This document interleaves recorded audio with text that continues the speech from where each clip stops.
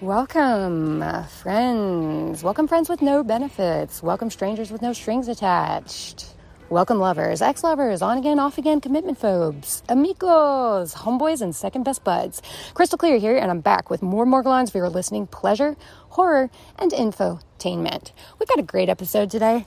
It's about delusional parasitosis, so stay tuned.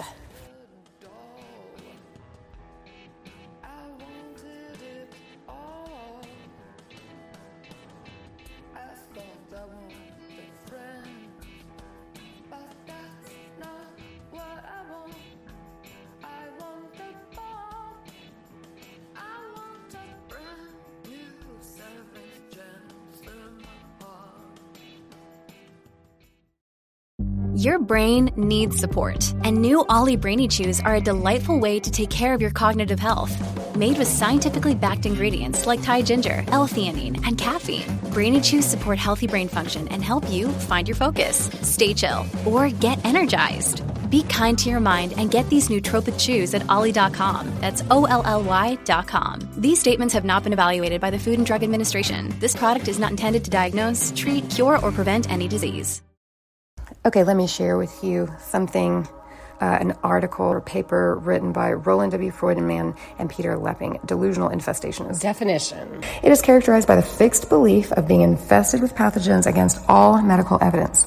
So let's just explore two of the catch-22s inherent in this 1947 construct of delusional parasitosis. The first of the two catch-22s that I'm going to discuss is the, quote, matchbox sign, which is this idea that anyone who brings evidence of an infestation to a provider, that act of actually bringing the evidence, the, quote, matchbox sign, is somehow diagnostic for a delusional disorder? Hold on. That's a setup.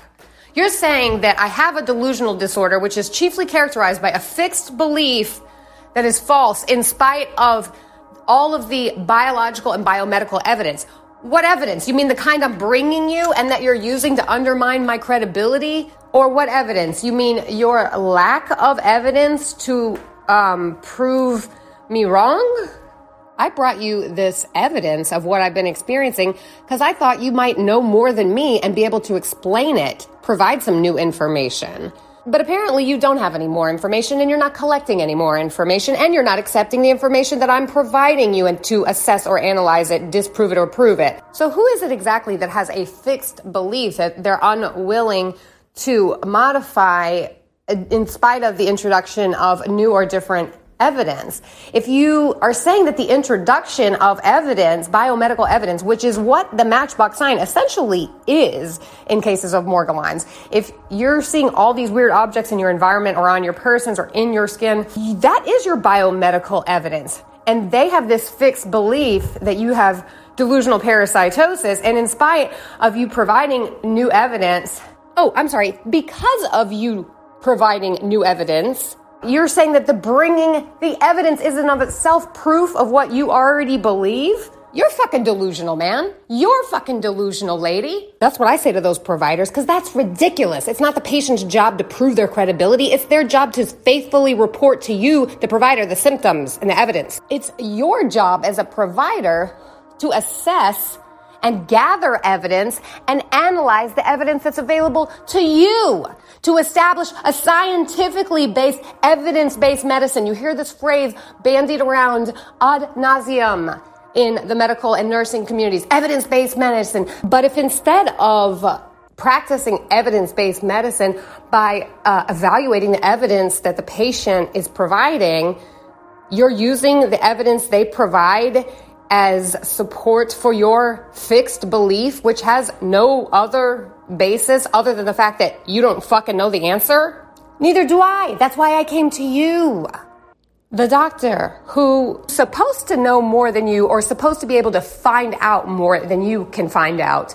The person you went to for help uses your fear, desperation, and uncertainty to, in this act of bringing them some evidence you've gathered, they use that to undermine your sanity and credibility. You know what? If I'm delusional and this is all bullshit that I'm bringing you, then it shouldn't be that hard to prove that to me.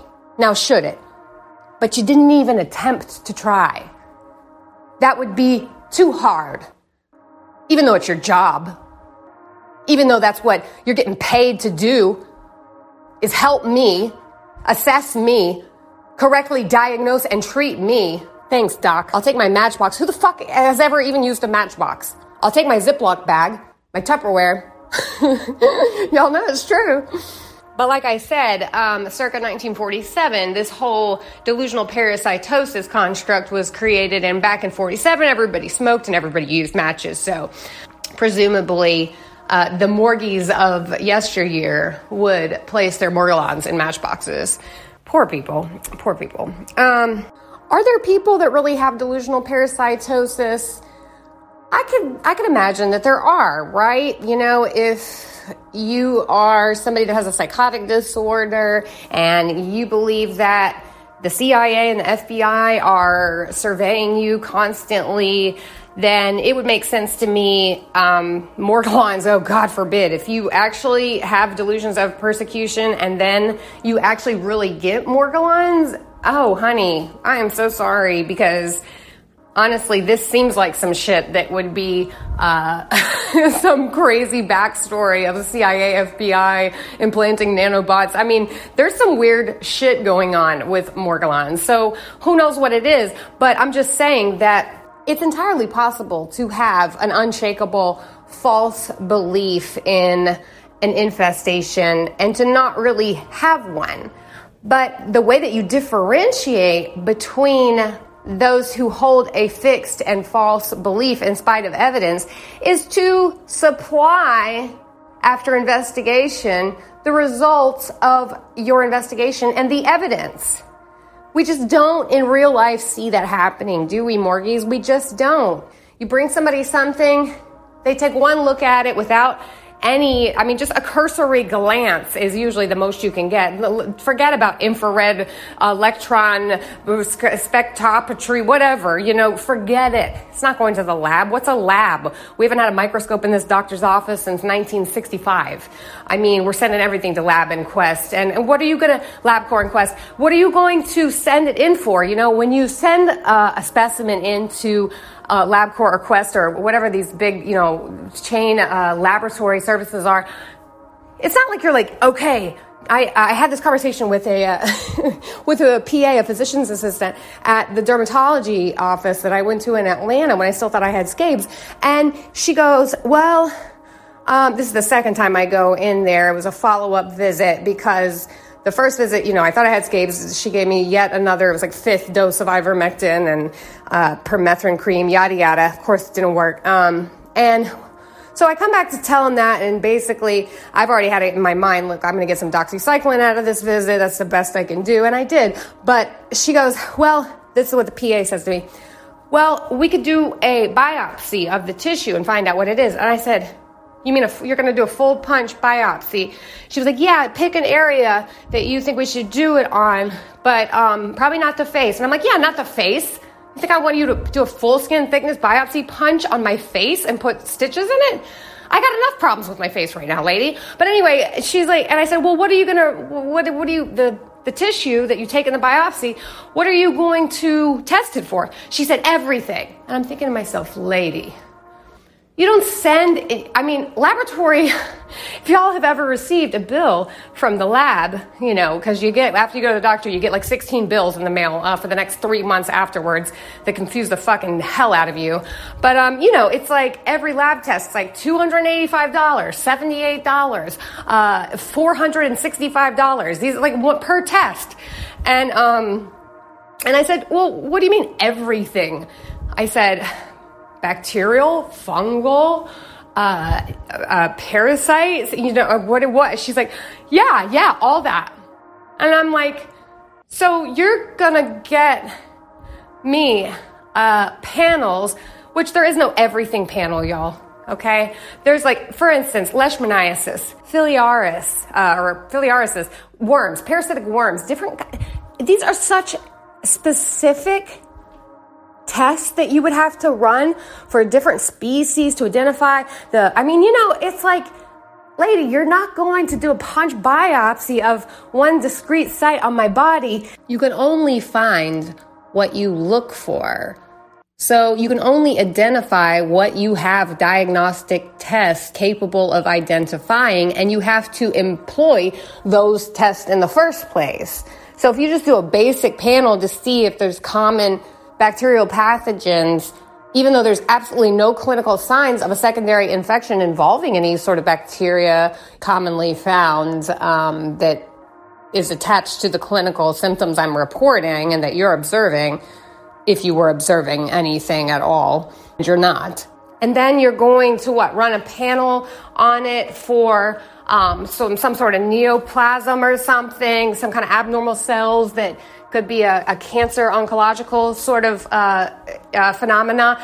No, it's not. It's not a black mole or something that's asymmetrical and large diameter. It's but if I had come in here saying, hey, I have, instead of all these lesions, if I have all these moles on my body that I'm really concerned about, they're new and they're different than anything I've ever seen before.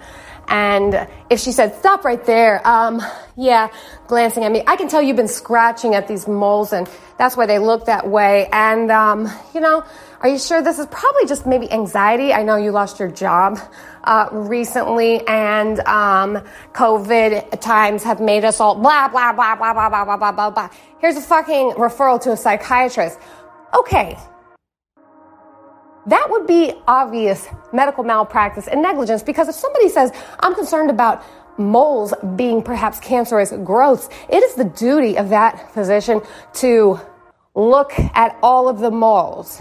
And then if indicated by the clinical assessment in office, collect histology, remember that means tissue, samples from me, my areas of concern, as appropriate, and send them off for reasonable, targeted evaluations. Because it's your job to either prove to the patient that they don't have cancer, or to identify the cause, oncological or otherwise, of the change and or proliferation of these new moles.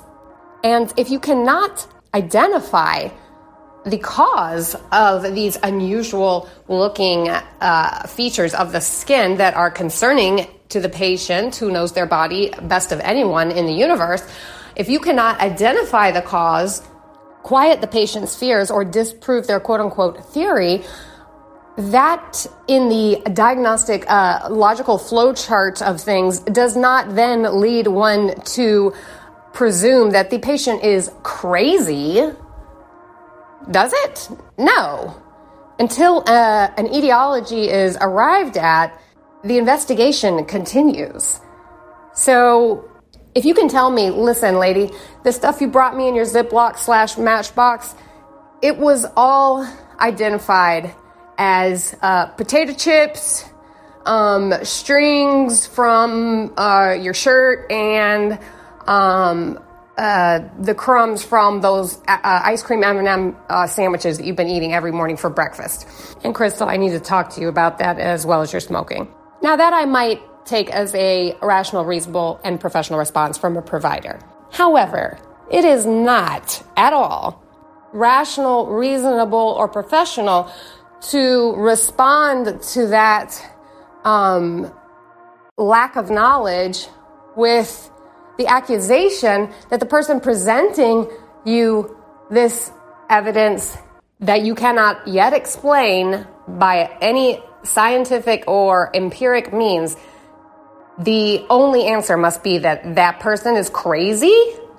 Remember the part about humility in the Hippocratic Oath that we read the other day in another episode? Where is that? I haven't seen it practiced in my professional or personal life yet to date when it comes to Morgellons. And that has left me extremely cynical and frustrated and disgusted with the mainstream medical community when it comes to Morgellons disease. And that brings me to my second catch-22. And that is, okay, in this paper that I mentioned earlier, it says something like, these patients present an interdisciplinary problem because they have often lost their faith in the professional medical community, which it then goes on to advocate having a dual psychiatry dermatology practice where when you get a person that brings in stuff you can't explain, just slip in the psychiatrist through the side door to write them some prescription for an antipsychotic, which the paper then says Pimozad has thus been continued because of safety concerns. So you're writing me a prescription for a dangerous drug that I don't need. You have not established that I need it on any other basis other than one, you can't explain what's going on with me, and two, I told you what was going on with me and tried to present you evidence which you then used to malign my sanity. To which I would say to that provider, hey, if you went to your doctor and said, I have this nagging cough and sore throat, I really need your help. And they said, see, the thing is, we did all the bacterial and viral tests and we couldn't find what you have. So it must be all in your head. It could have been COVID and they just didn't know that COVID existed yet. But you'd still be suffering. How would you feel towards the medical community? So I think this is a good point in the episode to probably take a break and then finish up with everything else I have to say about delusional parasitosis, diagnosis, and misdiagnosis. Because, oh, believe me, I ain't done. Just getting started. But yeah, I really think that we have to bust up this crazy theory of Morgellons as being a delusion. It's not a delusion. For people that truly have Morgellons, it's not a delusion, and no one has come up with any sort of definitive, satisfying, and actionable evidence, etiology, or answer of any kind to help us patients, us Morgies. But you are helping me a lot by tuning into the podcast, and I really appreciate it. Keep listening, keep speaking out, start speaking out, start listening, and stay tuned.